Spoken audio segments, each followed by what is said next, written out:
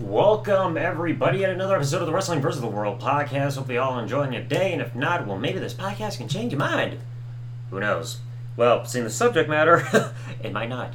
So, we remember ECW's the third brand that did not deliver, 2006, 2010. Total nightmare fest. But this brand was never really felt like it was treated as an actual third brand, and instead it's just more of a C show.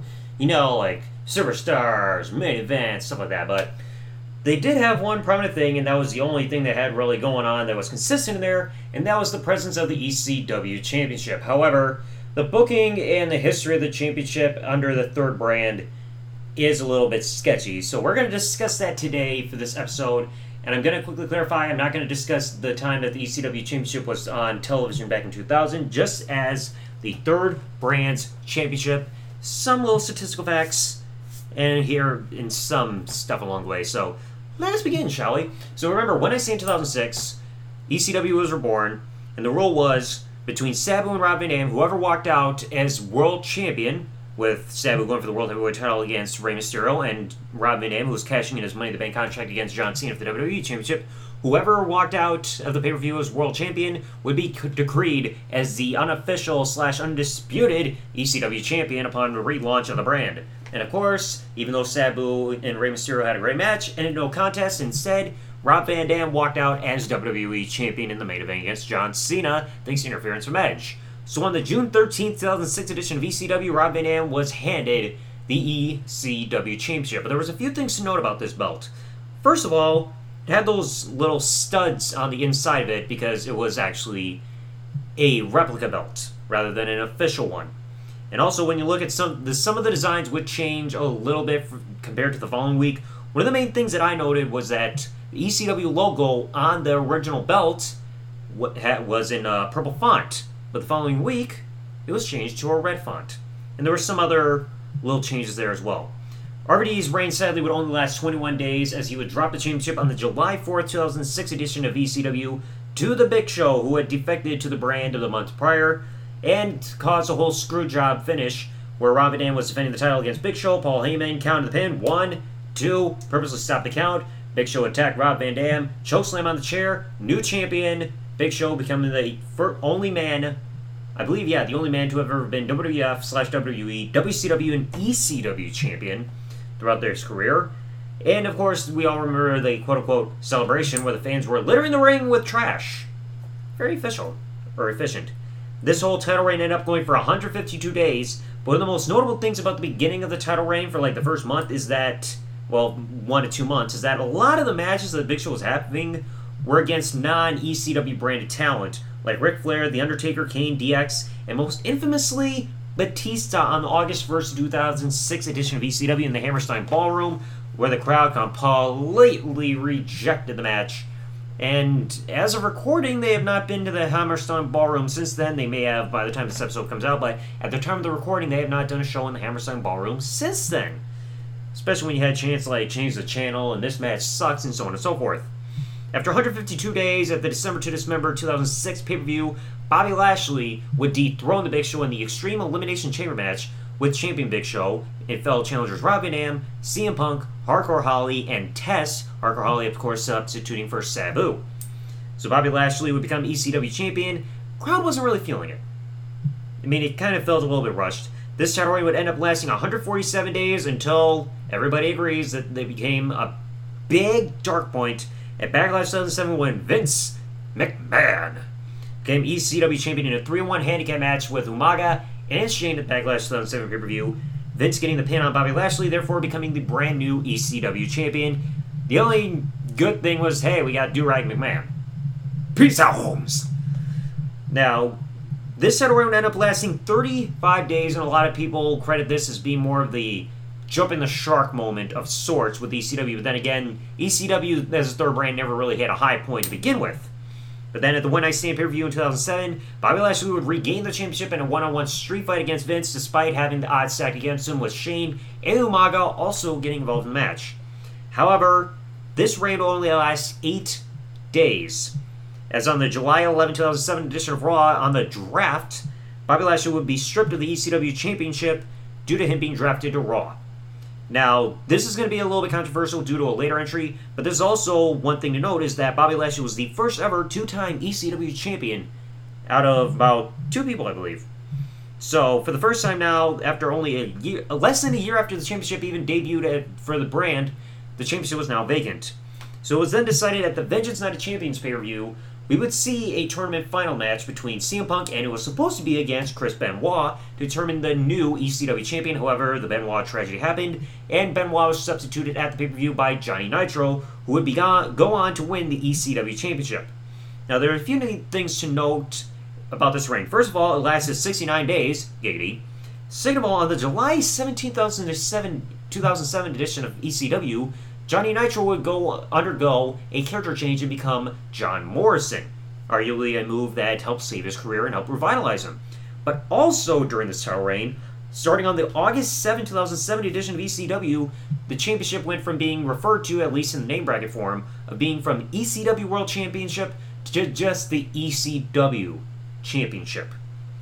After 69 days, on the September 4, 2007 edition of ECW, CM Punk would defeat John Morrison in a last chance match to become the brand new ECW champion after a couple months of chasing the belt.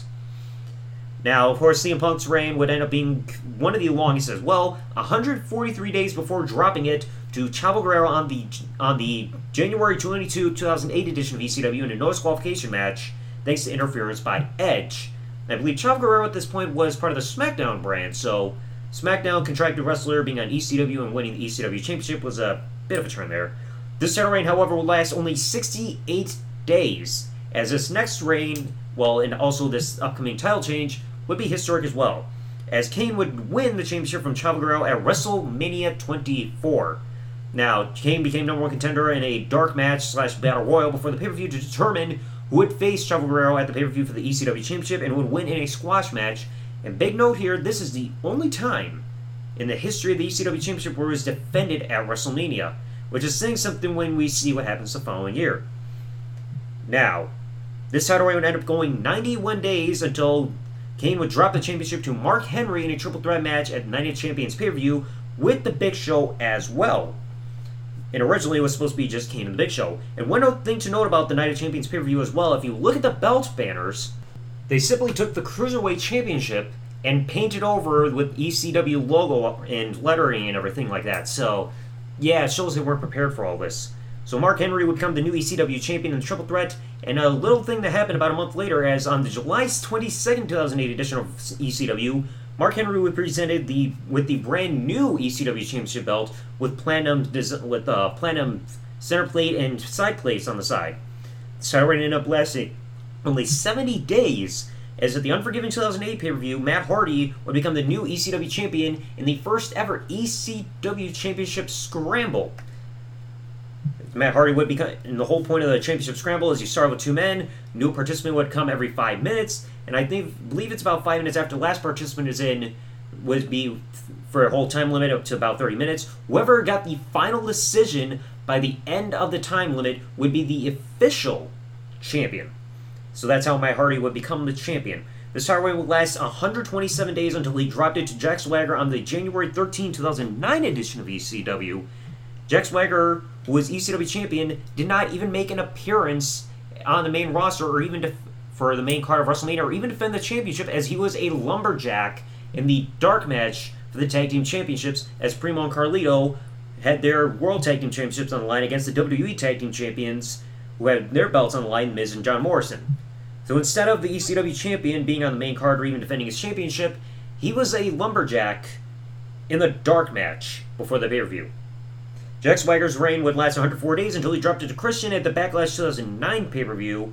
Christian's reign would end up only steadily lasting 42 days until he dropped it to Tommy Dreamer in a triple threat that also included Jack Swagger at the Extreme Rules 2009 pay-per-view, thus making Tommy Dreamer the only man to hold the ECW Championship when he was in the original promotion and this revival under the ECW banner for the brand. Title reign lasts 49 days until he dropped it to Christian at the Night of Champions pay-per-view 2009.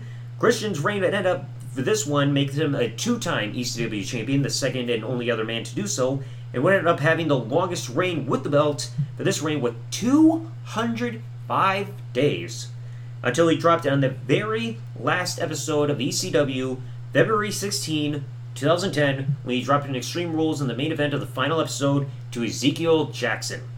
And right after this, the ECW Championship would end up being permanently retired following this pay-per-view due to the discontinuation of the third brand and be replaced by NXT. So 16 title reigns, 1 vacancy, a couple title belt design changes, and other factoids as well. Overall, I think we can all agree that things got iffy with the ECW Championship very quickly. RVD having to drop the belt due to legal issues, Big Show not really facing that many challengers from the same brand because they relied on other people. Vince McMahon becoming champion was a dark spot. The belt no longer being referred to as the World Championship about a little over a year in. You had squash matches, only one WrestleMania defense, 2 men only have becoming 2-time champions. A couple times where SmackDown Superstars were holding the ECW Championship, belt kind of switching around, like between brands. It really did not feel like it was the same ECW very quickly, and the belt just really...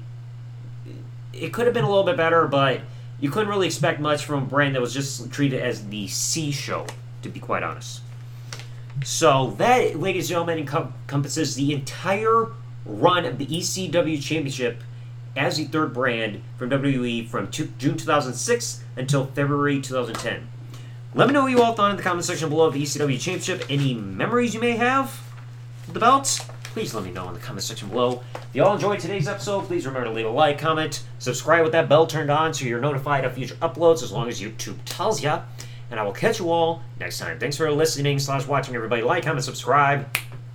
Peace out. And good day, everybody. Peace.